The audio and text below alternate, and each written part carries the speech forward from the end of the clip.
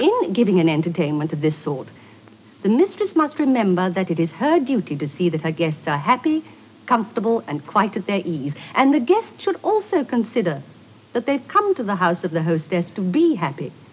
Thus, an opportunity is given to all for innocent enjoyment and intellectual improvement, when acquaintances may be formed that may prove invaluable through life, and information gained that will enlarge the mind.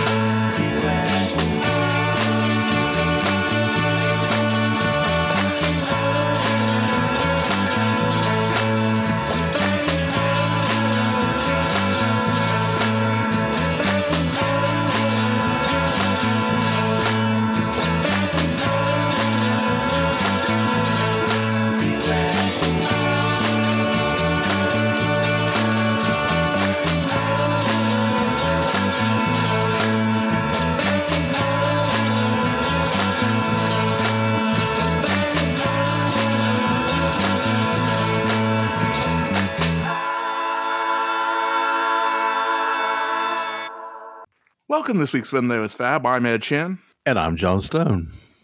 Let's see, we are back with Disc 6 of Lord Reith's BBC set. Last week we did a show on AI and what AI means. Lord Reith posted on one of these forums, you know what I really want to do? I want to do an AI Rodney Burke and create a whole new Pop Go The Beatles show. All right. And he'd be the man to do it. He probably knows the most about these BBC shows of anyone who wasn't paid to know about these BBC shows. True that. John Lennon was prescient when he said nothing is real. And as the song goes, nothing to get hung about. Unless you want to. It's not real? Okay, fine. We just got to live with it. Yeah. This week, Disc 6 of Lord Reith's BBC set, we are to August of 1963. Right. The first one was recorded in the last few days of July, but it was a big time for the band. The Saturday clubs were kind of different from their own shows. Right. And I think they have regarded them as a little bit different, although they really kind of seem to be sliding into it. This is, to a certain extent, is them maybe getting a little bit tired of these radio gigs. We booked, say, 2 groups for a 3.5-hour session. And during that, each group would do 5 numbers. And 3 of them had to be up-tempo. And the other 2 couldn't be less than medium tempo. They had to do as they were told. And if they didn't, that was the last one they did. You don't come along and tell BBC producers what to do. A minimum of 5 numbers.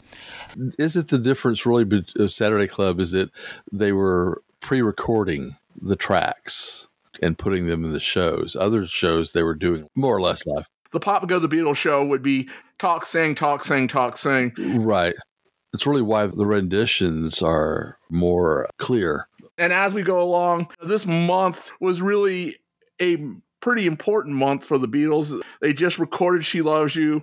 They were starting in on with the Beatles, and this would kind of be the end to ballrooms and such. They were moving on to the next stage.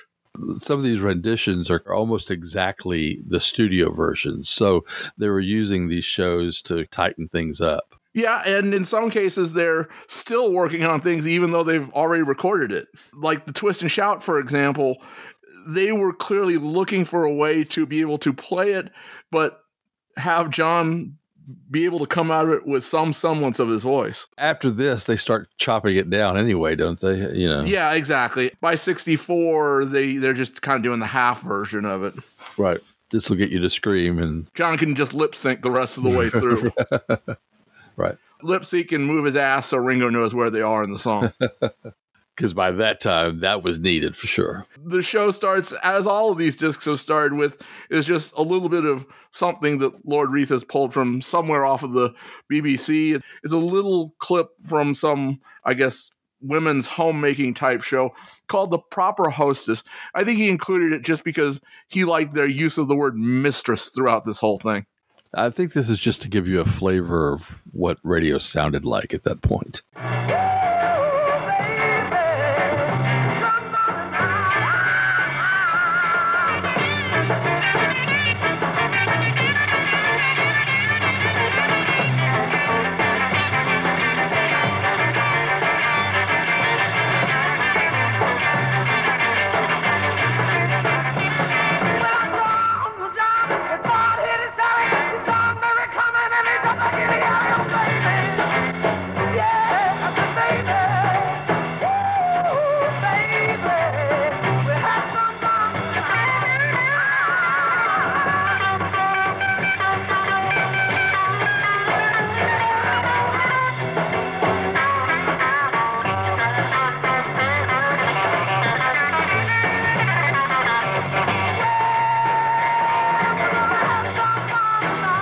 The music proper starts with Saturday Club, recorded July the 30th and aired August the 24th, 1963.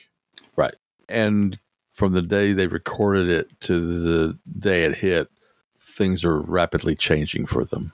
First off, we get something which was an old standby at this point. We get Paul on Long Tall Sally. It's a particularly hot vocal here. Yes. He's enjoying himself. And it's very much like the record. You know, they duplicate that really well. His vocal is maybe a little bit more on the Little Richard side. Not so much as Ooh My Soul, which we're going to get shortly here. Right. But it's maybe just a little bit more rough edge than it was at EMI. Perhaps. It's real close. He gives it his all. And in your estimation, it's a bit more. Just a bit more, yeah. Okay. It should be noted that this day, the 30th of July, they were in the studio recording with the Beatles. Right. And so in the afternoon, they went to the London Playhouse to record 2 BBC radio shows. Do you know what they recorded that day?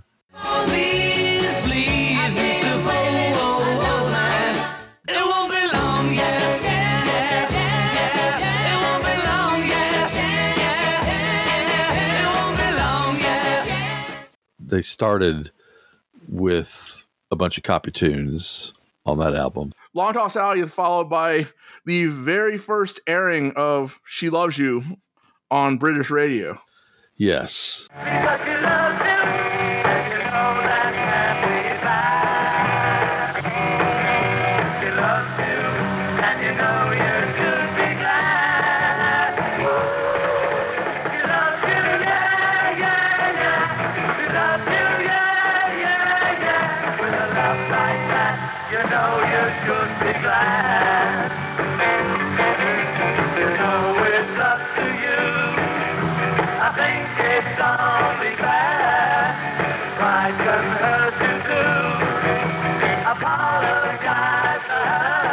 They're playing very well and it sounds good, but I think they haven't quite figured out how they wanted to present the song live. My reaction was, George's guitar figures are really well executed and everything seems really tight. John in particular seems ever so slightly nervous on the lead vocal. Could be. Then the woos. And you could be the woos they haven't figured out. They're not to the shake their heads thing yet. Right. It's like, well, are we going to do a Little Richard woo? Or are we going to do like a Carl Perkins woo? Or what is it? So they're trying to figure it out. We're going to do the Diana woos. But they very clearly knew that this was going to be a hit song. Yeah. It certainly was recorded as a single.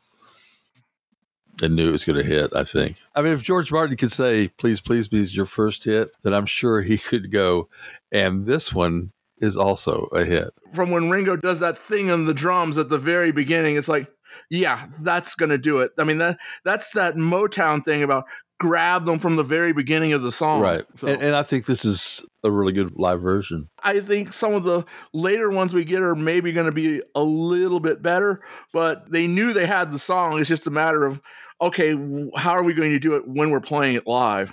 And that doesn't make it a bad version, or it's just not quite the studio version. True enough. To me, it sounds like they're working it out. The record was brand new at this point. Very brand new. And I think that as an English kid listening to the radio, they would have been mightily impressed. It's really well done. And so you wouldn't think anything other than, wow, this is a cool song. If you hadn't heard the song, if this was the first time you heard the song, it's like, what is that? Right.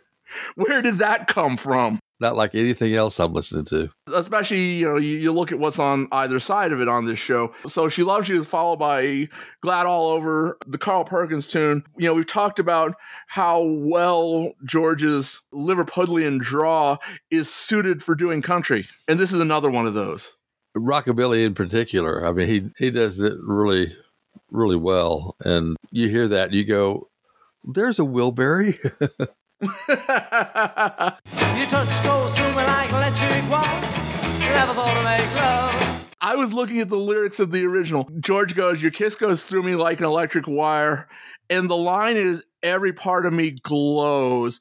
I think he's singing something else. And what do you think he's... I've always thought he's kind of singing, and when we go and make love, which would have been quite a thing to be singing on the radio in 1963.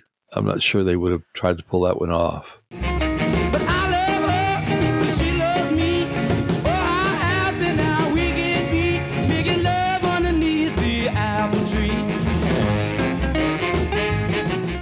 He is slurring it a little bit. He's not really singing it the way Carl Perkins does. Well, your touch goes through me like electric bar.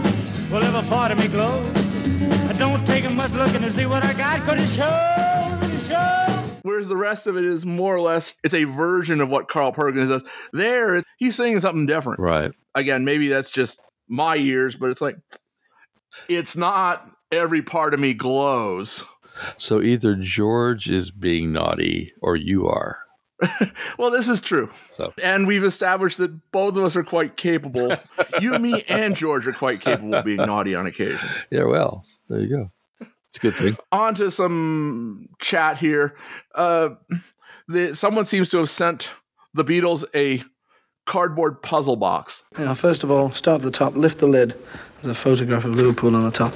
It says inside, fresh from Wackerland. Lift lid again. Lift lid again. There's another lid. The Beatles, and it says, hi, Whack. How do you do, Whack? Yeah. And Liverpool again, and down at the bottom, pull right out and turn over. Well, pull There's it another out bit and of cardboard, turn it isn't it? over. Yeah. Let's see, Pull what's it. it? Oh, yeah. Oh, it tells us who Bedstead is. Bedstead. We find out that Bedstead is Jackie Newstead of 33 Cameron Street, Liverpool 7. And Tomcat, that's a nickname, is Linda Thompson of 4 Wedgwood Street, Liverpool 7. Oh, but hang on, you haven't quite finished yet, Oh. because there's another little flap in the bottom of the box, like a conjuring trick, this. And it says, ask the Beatles if this is the box. Well, is it? What box?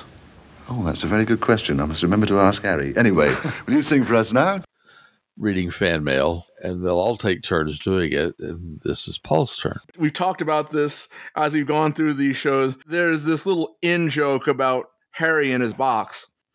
So the fans are getting in on it. Right. I guess the closest analogy would be those kids' books we see these days where you open the page and then it's like, pull out this card and read this and then flip it over and read that. And that will then take you to the next page and so on and so forth.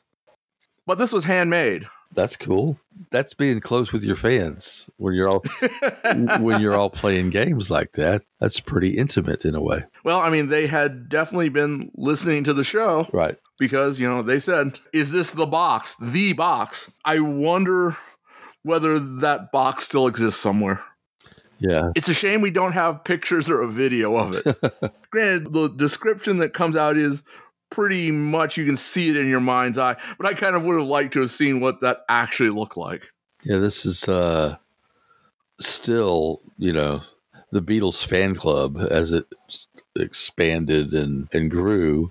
Those girls were writing to the Beatles a lot. And also in this time period, this is where the first issues of Beatles Monthly started to come out. That's correct. Was in these same couple of months. That's right. August and September. AI told us that the Beatles were only kind of a boy band, but the boy band end of things, and it's not them who's doing it, it's the fans who are taking that to heart. Yeah. Gorgeous George and Paul and his eyelashes and such. Well, there was a template, in a way, for managing a pop star. I think Brian certainly was aware of it and utilized that idea a lot in the beginning, but it grew into something else very quickly. But certainly at the beginning, the term boy band is a late thing, but what they were was teen idols for the magazines and the records, and they weren't artists of any shape. Well, and rock and roll wasn't an art form. Exactly. You know, it was something that was eminently disposable. Right, and make your money fast. And they're still kind of thinking that. It's like, oh, well, maybe there's a year, maybe there's 2 years. A little bit later on, we're going to get some excerpts from Mersey Sound, and you can see exactly kind of what they were thinking at that point. Right. It's like, well, what are we going to do next? Right, exactly. And when they're thinking of the longest possible thing, it's about 5 years, 10 years. Who'd want to see that? The upshot of this puzzle box is they're asking for Twist and Shout. And so, as we mentioned, it's a little bit bluesier, although John is still doing his utmost to get through the vocal and scream it in that same fashion. Yes, it's not far from what he did on record. It's still rough. It's more under control. The thing I noticed about this version is Paul's bass is really prominent, which kind of drives the song slightly differently than the way you normally hear it.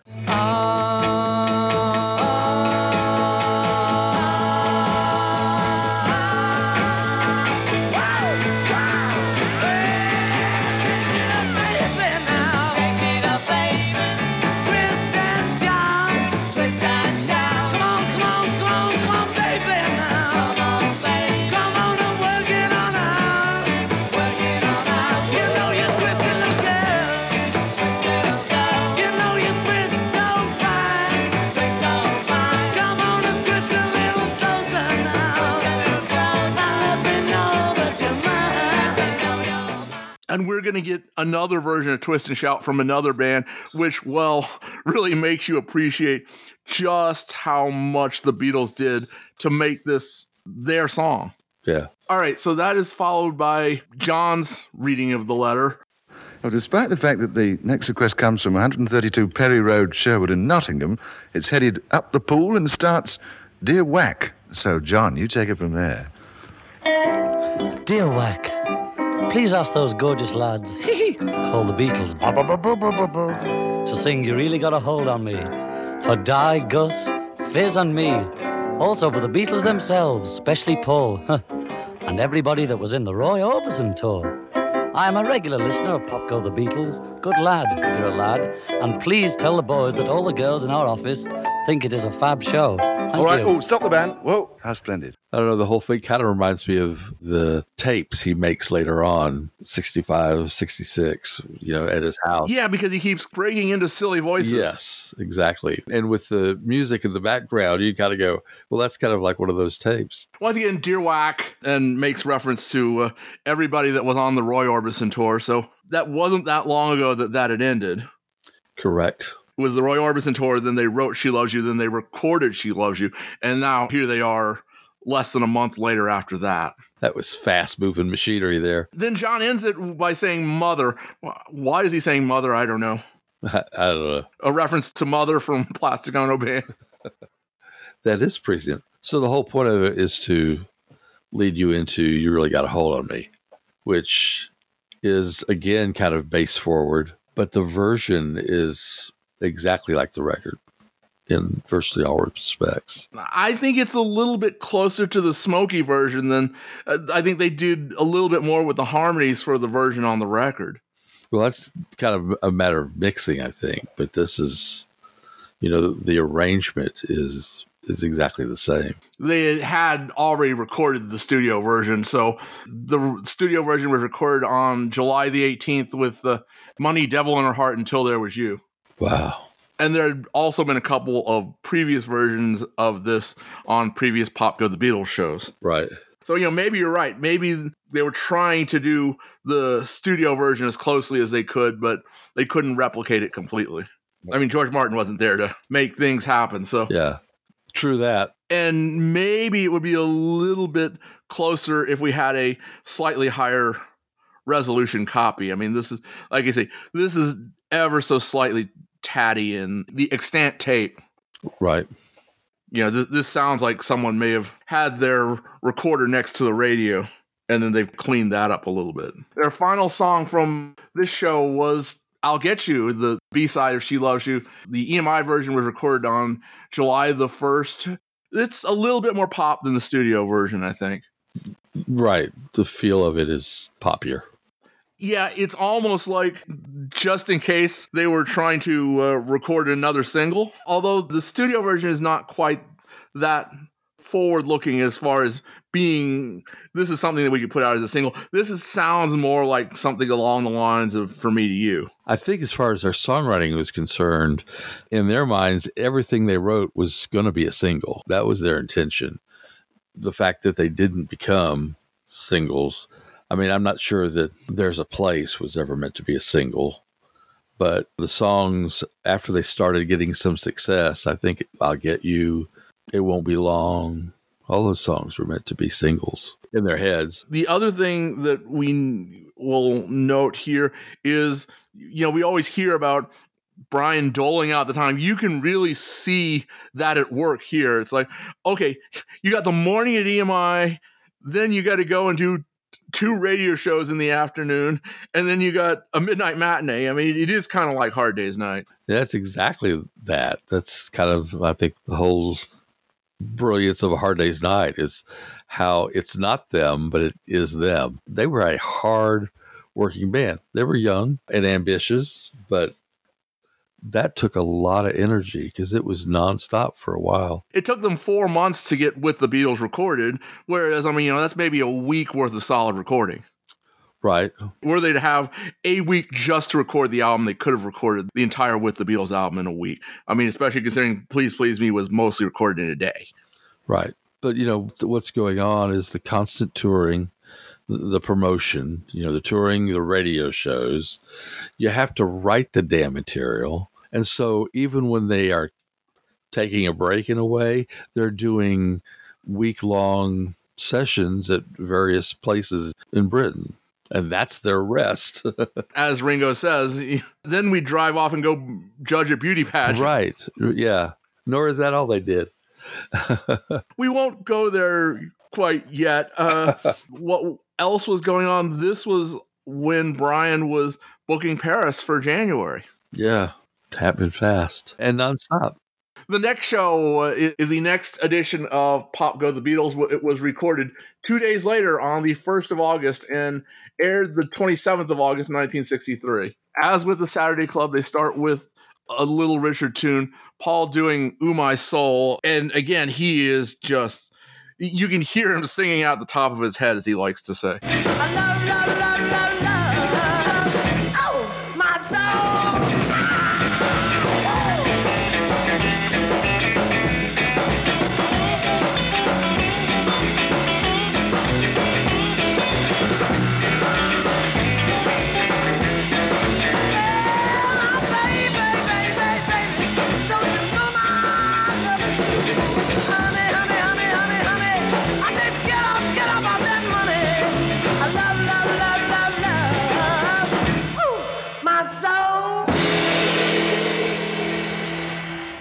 He could do that. That voice is a large part of what made his name with John and some of the rock and rollers.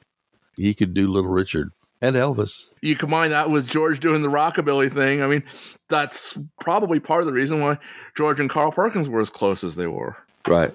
George's solo is ever so slightly more 50s feel in that solo than what we're used to from George in most things. And he does another one. There's actually 2 separate solos in this thing. And he does them both. Well, yes, he doesn't give the other one to John. Right. Although it's not a great mix, you can hear Ringo is just going all at it.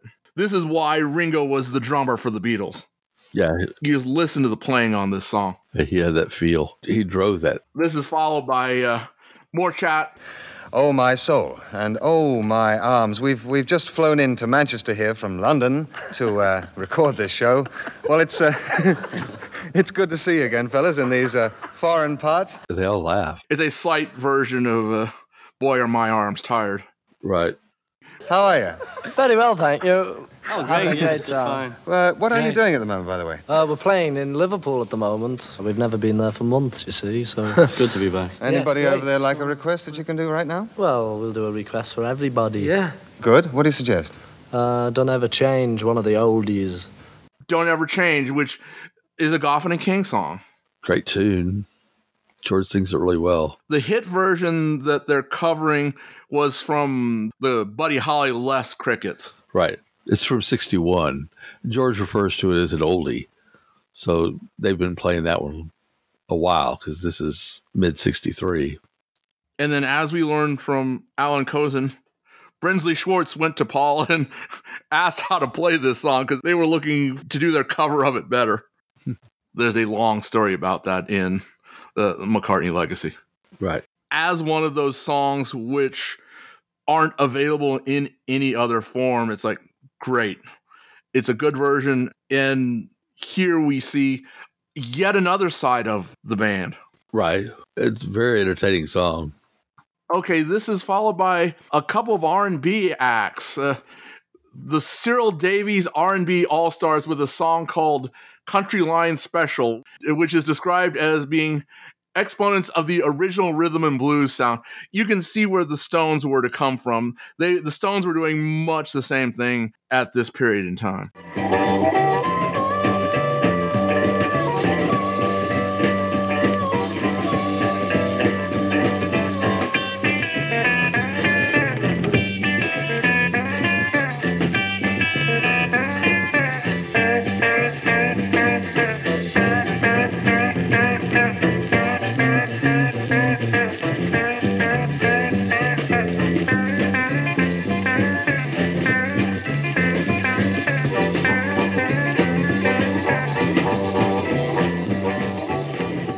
This was an example of the British blues scene at that point.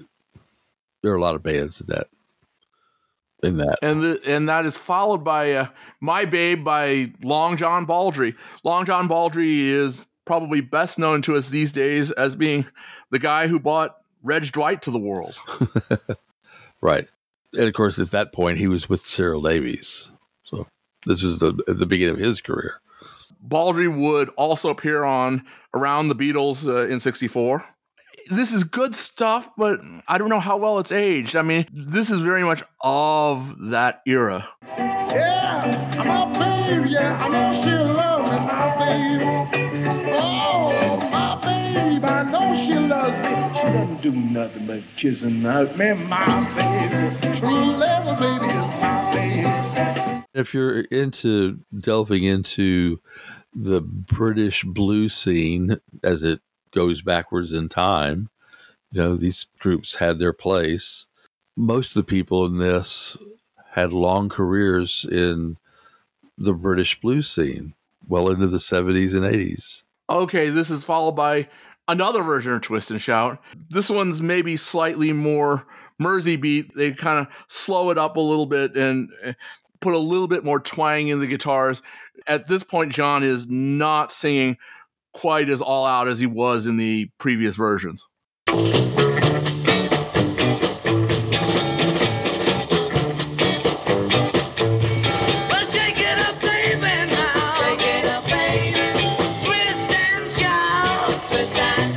I thought it was them playing with some other drummer. It doesn't sound like Ringo at all. The beat's not the same. I think it's just bad miking. That's the one where you just got that kick drum all the way through. I'll have to listen to it 30 more times to figure that one out because I was just like, wow, that's weird. This is followed by another introduction to She Loves You, but unfortunately the version itself does not still exist. Yeah, we have the intro, we just don't have the goods. So, and John and Paul are busy joking around. Here's a brand new record by the Beatles. It's written by Paul and John here. It's only just been released. Tell us something about it. Well, Andy, it's a record, you see, Rod. 45 RPM. And just released. Released, and it's called She Loves You! Then what I will bet is probably your favorite introduction. Dear Mr. Burke, we hate you. You never crack a funny joke, and I'm sure you pay the Beatles to laugh at you. But we'll take it all back if you get them to sing a song for us. Love to the Beatles from Rosemary, Jane, Carol, Diane, Leslie, and Lynn of Chatham. Well, I'll let you into a secret. The Beatles hate me too, and they pay me not to crack any funny jokes, so there. We've made enough comments about poor Rodney and his dated humor. Yeah. But the resolution is, well, no, you're wrong. The Beatles hate me too. Yeah, I thought that was a good response. Which goes into Anna, a really nice version of Anna. Yes. Although there's a part that John sings in the recorded version where he goes to a higher note. I've been searching. And he doesn't hit that. And it was very noticeable to me. It was like, oh, John, you left out the best note.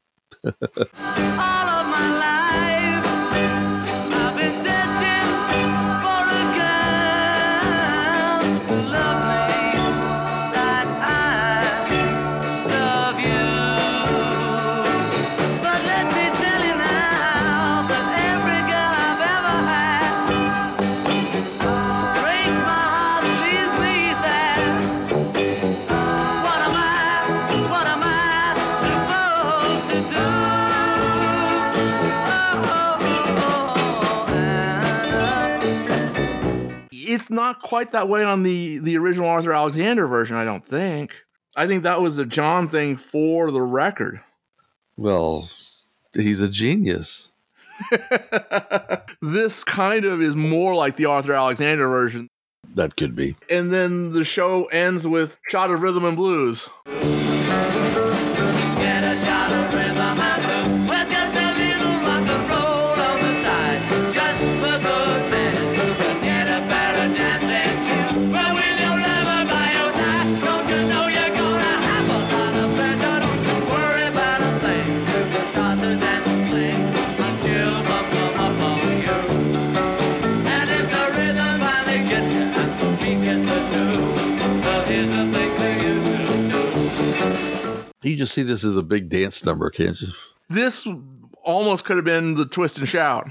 Yeah. They wanted something that was lively but wasn't quite so up-tempo as Twist and Shout. And what's really amazing when you listen to it is John and Paul are singing in unison. It's just like, wow, they are so close that it's just amazing. Well, I mean, that's where the 10,000 hours comes in. Exactly. You know how the other person is going to pronounce that word and, you know, the timing of it. I mean, they have it down so perfectly that, and listening to it, I never hear it break, really. Okay, then a brief interview from a show called Nonstop Pop, which was recorded the same day as the Saturday Club with someone named Phil Tate. Right. I mean, nothing too exciting. Although you listen to this interview, it's kind of the thing we were saying. They're moving out of one place and starting their drive toward the next. Yeah, you know, I noticed in this several times, Ringo in particular, he's just barely, he's talking, he's like, it's really a mumble, really, you know. And I think it's George who's also kind of low key. And so you think they're going to get a lot better at interviews. I mean, that's something they're going to learn as well, because this is an early interview, and they'll get to a point where they're louder. Let's start off with you, Ringo. Everybody knows the Beatles as a Liverpool group, but were you all actually born in Liverpool? Yes, every one of us. Are you keeping your homes in Liverpool, or do you plan on moving to London or anything like that? I don't think any of us are moving. We must have a base in London, you know, because we're there more than we're in Liverpool at the moment. But we're not moving our houses. This is now July. In 7 months would be Kennedy Airport. Right. Although, I mean, they had kind of gotten the press conference thing down. The interview, maybe not quite as much. And, I mean, they were never great at it. Look at 66 and what they gave to Maury and Cleve. All of them. I mean, not only bigger than Jesus, but they're definitely little interviews as opposed to big interviews. I mean, they could do the big interviews. Yeah, but I'm not really speaking of content so much, because some of these interviews that are coming up, you know, they are the original stories that were told, and they're very familiar. But I was talking more about delivery than I was about content, you know. This is a very interesting couple of minutes here. Yeah, I agree. And where it fits in to this change which is going on. Although it ends with Ringo asking for Billy J's Bad to Me. It's like, we're going to give another Brian act to a little pub here. Yeah. Although Billy J had already been on the charts with his cover of Do You Want to Know a Secret? Right. That is then followed by the next Pop Go The Beatles, recorded on August the 1st and aired the 3rd of September. Short version of Pop Go The Beatles, followed by more or less the standard, here's John, Paul, George, and Ringo from Rodney Burke. All right, let's pop. Then For Me to You, which is now, at this point, the old single, because She Loves You is out. Right. And it's a decent version, no harmonica, kind of straightforward.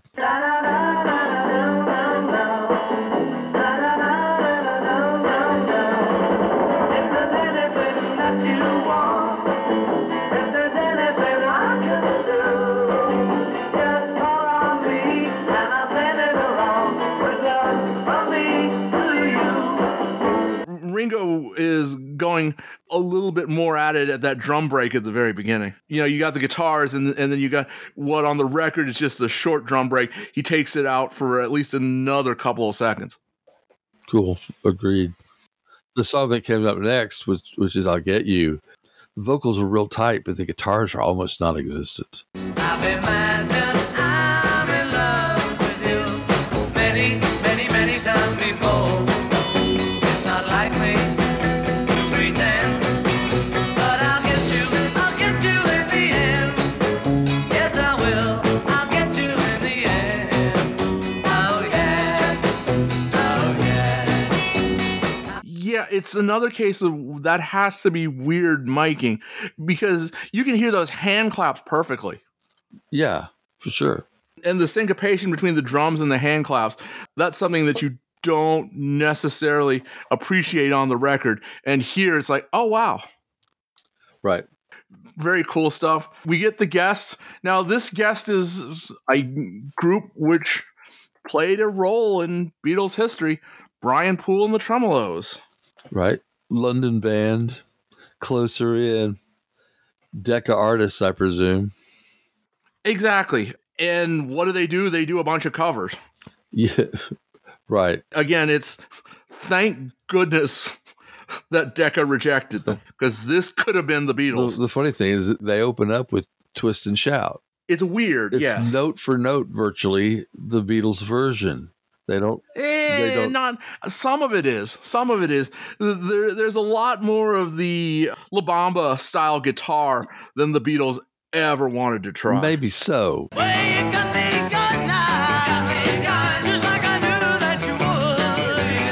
But the arrangement, the way they put it all together, is the Beatles version.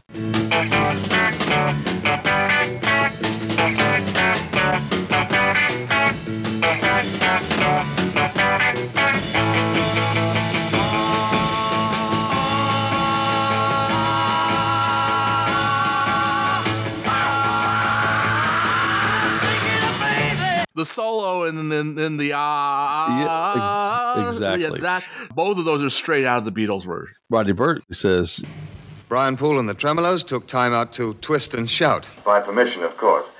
What I will say is they were a very tight band. This is a good performance. It's no doubt it's not original, like you say. It's stealing maybe half of it from the Beatles version, and the other half is straight out of La Bamba. And now, granted, Twist and Shout, the Isleys record, borrowed some from La Bamba, but this is just blatant. I can remember Tremeloes had a song called Lemon Tree, which also had that kind of beat. And sometimes I hear that in things like this. Lemon tree, very pretty, and the lemon flowery sweet. But the fruit of the poor lemon is impossible to eat. There was a Latin trend going on about that time. Yeah. But what I hear most notably is I hear that La Bamba guitar.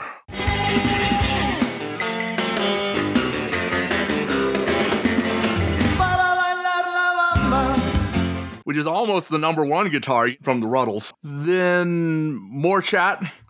Requests for money. The first one is from my bank manager. More of Rodney Burke telling dumb jokes.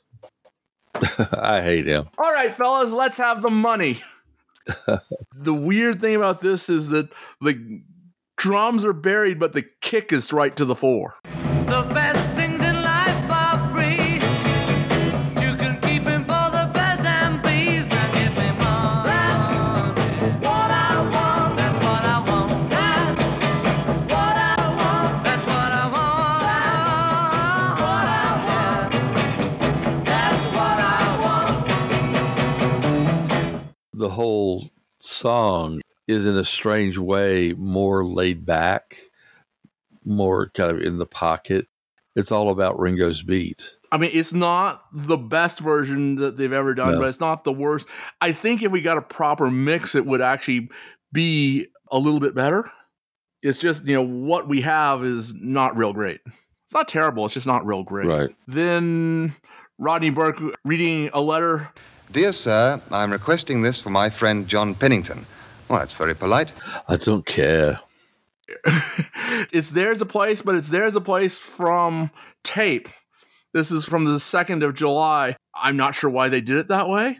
And it also starts a little bit abruptly because of that. Beatles may have been out having a smoke and they didn't want to change around the instruments from Brian Poole. So Could be. I mean, certainly the version of There's a Place is faster. It's like there's no nuance to this song. They have reduced this song to like a minute and 45 seconds. But I mean, as I say, they didn't play it. It's like, well, okay, we got a version of that on tape. Use that. The Musicians Union will never notice. Aha. Then more Brian Poole and the Tremeloes with a version of Do You Love Me? Oh boy. This is one of the things that John frequently complained about. It's the thin white British guys trying to sound like black Southern musicians. It's not a bad version, and the guitars are nice, and the Tremeloes are actually a really tight band, as I had mentioned before, but it just doesn't sound right. Do You Love You was a hit for the Dave Clark 5. The Dave Clark 5 version is a little bit poppier, isn't it? I mean, this is a little bit more like the soul version. Okay, then one of the ones that we always hear off of the BBC, it's John singing the lead on Honey Don't. Say won't you won't, honey don't. Well, I love you, baby, and I want you to know I like the way that you wear your clothes. Everything about you is so doggone sweet. You got that sand all over your feet. Honey don't. Well, honey don't. Yeah, honey don't. Oh, honey don't. Yeah, honey don't.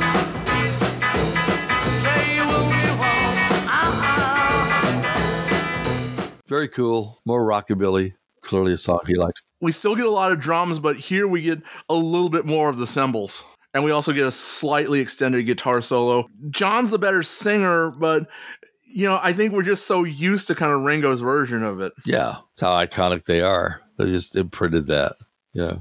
Because I think the same way. It's John just does it more naturally and with a cool effect. One more from Brian Poole and the Tremeloes. I can tell. It's like, that's enough of them for now. Well, I can tell because it's plain to see. Please, I hope there's not going to be a whole other CD of Brian Poole's. That would be the AI that Lord Reith puts together. Brian Poole on the Saturday Club. It goes on. Now, two young ladies have sent us a scarf as request for the next number.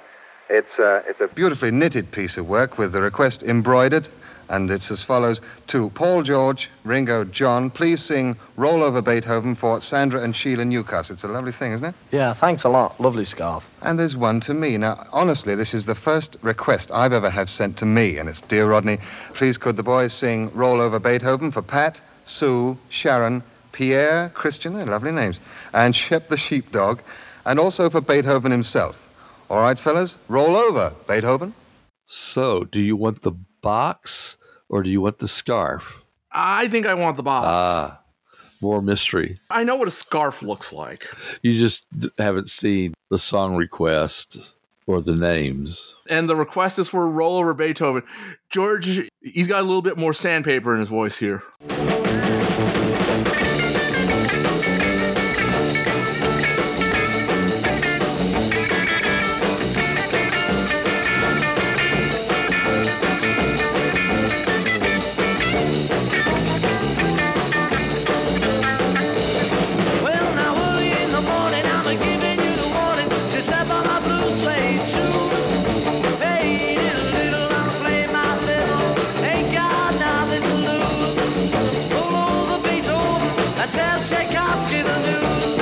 I think it rocks a little bit harder than the studio version. Yeah, this might be one that was sad that George Martin didn't mix.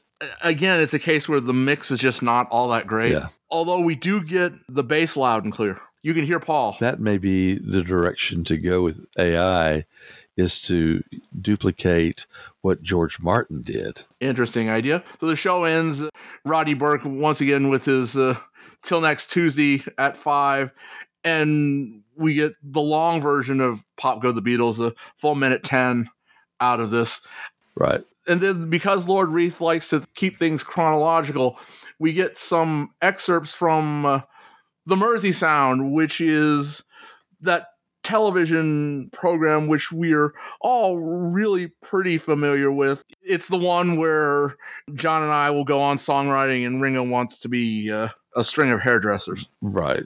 You've seen all these pieces of video. They've been in everything. This is maybe the first really and truly iconic bit of TV that they had done. Maybe some other guy, the Granada Cavern stuff, but at that point, the Granada Cavern stuff wasn't that widely seen in the UK. That's true. And it should be noted, it's not completely Beatles. There are other acts. I guess the best way to describe it would be Brian Epstein and his stable featuring the Beatles, if you've never seen the whole show. Right. It is actually a really cool show. At the Manchester Theatre between Tuesday the 27th and Friday the 30th was where they did their filming. They did a version of Twist and Shout and a version of She Loves You in their suits, and then they would also do a Love Me Do. Right. What Lord Reith gives us is he gives us some of the excerpts from the interviews. Again, you've probably heard them, but it's nice to have them here. Okay.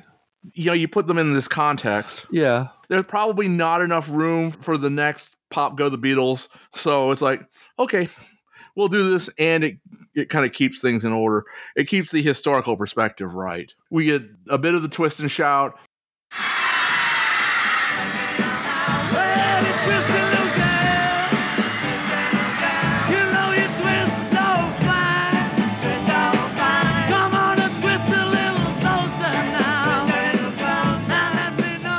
This is a story about a special kind of noise.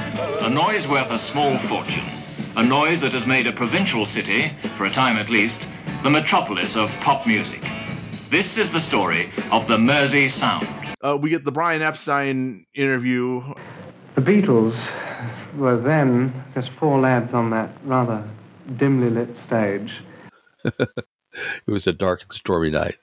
And I was immediately struck by their music, their beat. And I like Brian's accent, and you can see why the Beatles might have thought he was posh by the way he talks about things being... Get to the stage where we had a recording contract and we were having the first record issued. And from there to the present, well, where their last record sold 500,000 copies within 10 days of issue. Very different from their accents. Then a bit more of Twist and Shout. Then a bit of the interview with each of them. John talking about Love Me Do, and The best thing was it came to the charts in 2 days. And everybody thought it was a fiddle because our managers' stores send in these, record things? Returns. And everybody down south thought, he's buying them himself or he's just fiddling the charts, But he wasn't. the leathers, that they look like 4 Gene Vincents. And it is Paul who says that it was getting old hat, and that, Brian suggested suits, just ordinary suits, and that's what they changed into. So we just got what we thought were quite good suits and just got rid of the leather gear. That was all. So the idea was pinched anyway. Oh, yeah, I had my pants pinched. Well, gee, is that the way he remembers it? And it wasn't that long ago, whereas the story, when they showed up, maybe a year and a half, 2 years ago, was that Paul just gave them away. Really? They had already decided that they weren't going to wear the leathers anymore, and it's like, as we know at the Cavern, there was very little difference between front of stage and backstage, and either he just left them there, or someone came and asked him, "Oh, do you want those anymore?" No, we don't need them. Here, take them. These are the trousers that Paul McCartney used to wear. It's written in there, Paul. Mike was in the Yorkshire Jazz Band, which supported the Beatles on many occasions at the Cavern Club in Liverpool, and he became good friends with the group's manager. We were sort of looking around the dressing room to see everything was gone, and the trousers were in a bag hanging up. Epstein said, they're Paul's trousers. Take them, you have them. And then I'll get them out of the leather, and he says, I'll get them into these suits that I've organised. From then on, the Beatles started wearing smart suits. And then 40 years later, they would sell at auction because they still had Paul's name, and it hadn't worn out completely. So that was how they were able to authenticate, yes, these actually were Paul's leather trousers. Amazing. This is not even 18 months since that event, and Paul's saying they got pinched. Well, if you want me to be shocked that Paul doesn't remember accurately some aspect of what went on, keep waiting. We're not going to do that. We've established that Paul's memory is not the best, but he actually had a decent memory short term, particularly back then. I just find it kind of unusual. This was also where we first learned about the fans' tendency to throw jelly babies at them. Right. As John says, once I got one in my eye, he didn't like that. Yeah. But this is also probably where the American fans said, okay, it's jelly babies. Well, we call them jelly beans, thinking they were the same thing. That must, that was one of the more dangerous things about Beatlemania in the States. Yeah, for sure. That they were flinging these jelly beans, and jelly beans are hard. Yeah, jelly babies are, kind of like gummy bears, because it was jelly something. Jelly babies, jelly beans, okay, And then we get a little bit of instrumental, which may be a Beatles instrumental. I don't know. I can't tell. And I went and looked at the video, and it's also not clear from that.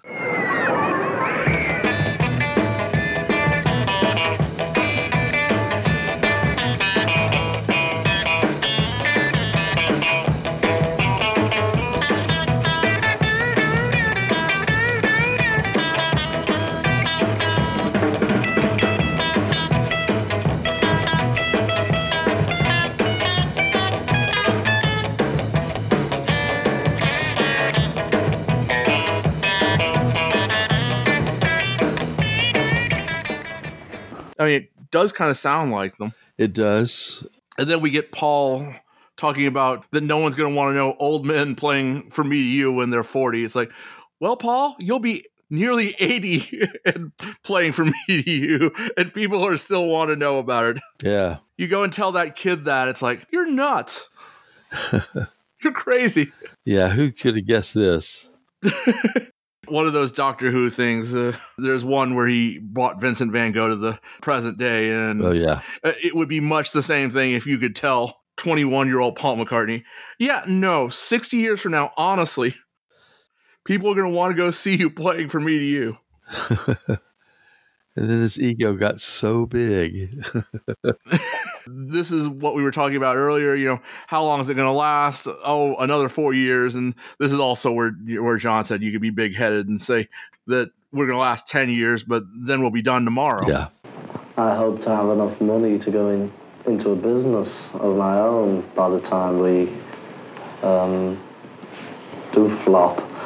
And, I mean, we don't know. It may be next week, it may be 2 or 3 years, but I think we'll be in the business either up there or down there for at least another 4 years. I've always fancied having a ladies' hairdresser, selling, a string of them, in fact, and trot around with my stripes and my tails, Like a cup of tea, madam? It's only less interesting just because we've heard all of this. It's actually a really nice set of interviews with them and with Brian. Yeah, it is. It's like the core interviews from the beginning. Well, and, so we were talking about how they reacted to interviewers and being interviewed. This is kind of a little bit different than that BBC interview in that they're a little bit more straightforward and they're a little bit less just kind of shy or not saying what they're actually thinking. Here, they actually kind of, okay, yeah, this is where we're at. You can see them almost learning how to do interviews while they're doing them. Then that's followed by the excerpt of She Loves You from Mersey Sound. And then some more contemporary interviews. Ian Grant talking about Pop Go The Beatles. This crazy show. It was all about the Beatles taking the mickey. I like that. Right. And the series gave them that headroom. And then, but we weren't going live.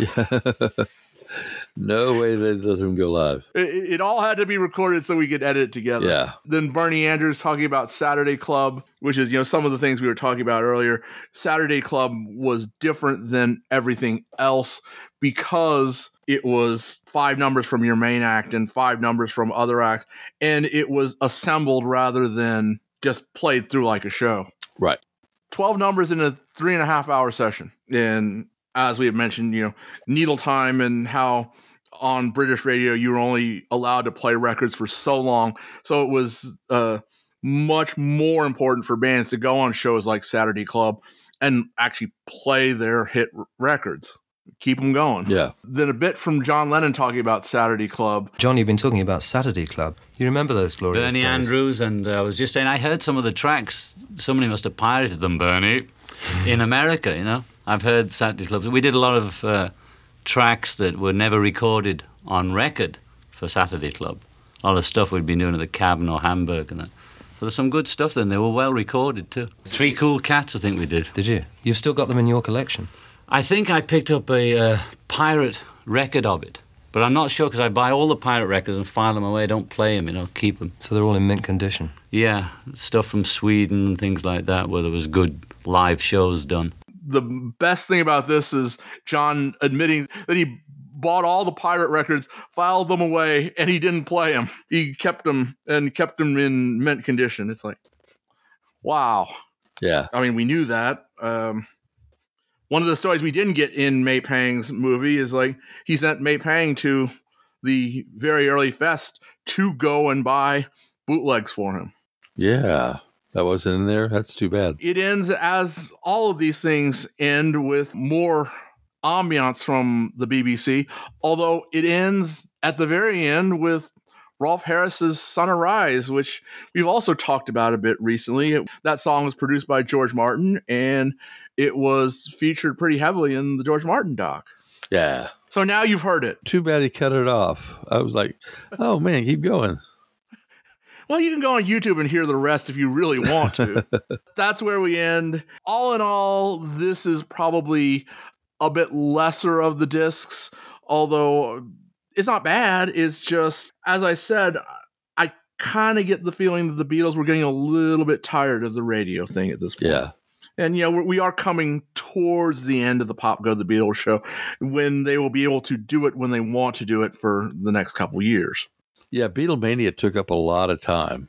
When it gets really intense, for filming and touring and... Well, and even here, they were looking to just move on. I mean, it's almost like we talk about 66 when they were ready to move on from touring. Right. You know, at this point, it's like, okay, we want to spend more time in the studio. Even then, it's like we want to spend more time in the studio. Going in for half a day, recording 3 songs in the morning, and then not being able to get back to it for another 2-3 weeks a month. Yeah. I think that must have stuck in their craw. Yeah, I imagine it did. Especially when, you know, everyone says that Lennon was a strike while the iron's hot kind of guy. You know, I'm sure it's like he wanted to get back in the studio. You know, especially considering what was in their heads. It's like, we've got to get as much out of this as we can while we can, because no one's going to want to know in 5 years. Right. All right. That is Disc 6 from the BBC. You want to say anything else about what we got here? It is interesting because it is this turning point. Yes. There are some good versions of songs. Don't Ever Change is great. Yeah. And Ooh My Soul, and you know, even Paul's Long Tall Sally. So it definitely has value. It just kind of ends messily, little bits and pieces. And that's not anybody's fault, as you said. It's kind of puts it in a perspective. But, you know, it doesn't end cleanly with music, so to speak. That would have been nice. But, I mean, that's also just kind of the way things were going with these shows. Yeah. Okay, we're going to do it, and we're going to do as good a job as we can doing it.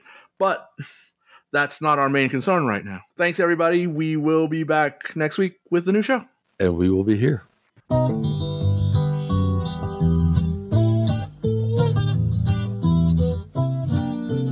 Subscribe to When They Was Fab on iTunes, Podbean, Stitcher, or wherever finer podcasts are found. Please join our Facebook group, and we could be reached at When They Was Fab and on Gmail. The opening theme was written, produced, and recorded by Jae Young Kim, Feast or Famine Studios, San Francisco, California.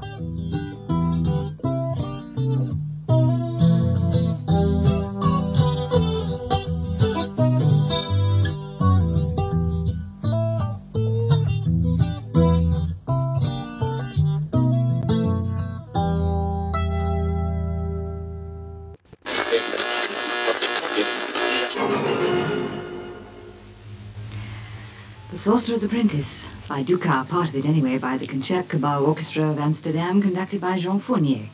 And I'll bet you hardly an Elvis Presley fan heard a word of it, because I think they were all writing to Bill, "Sir, I would have you know Mr. Presley is the greatest thing in music." Anyway, quickly on to the next one. This one goes from Brian Stevens of 4 Elton Road in Oxford to his brother Bill in BFPO 19. He likes, says Brian, wild colonial folk music, and I'm sure this will cheer him up immensely. Well, I love it too, Brian. It's Rolf Harris with Johnny Spence's direction of the orchestra and Sunrise.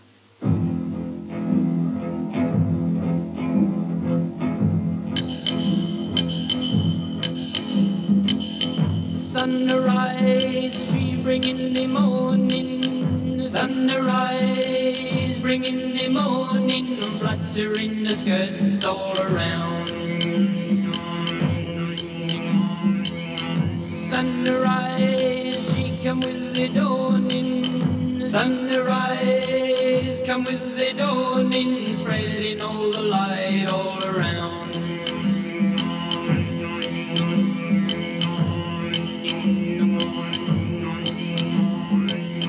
Sunrise on the kangaroo paw, sunrise on the kangaroo paw, glistening the dew all around. Free. I tell you one thing, there's sickness going on and there's some good people doing work in hospitals, but they got no bread to do it on. Not only are they working in a miserable condition with sick people, but they're scraping the barrel for funds to keep going. Turned up nice again.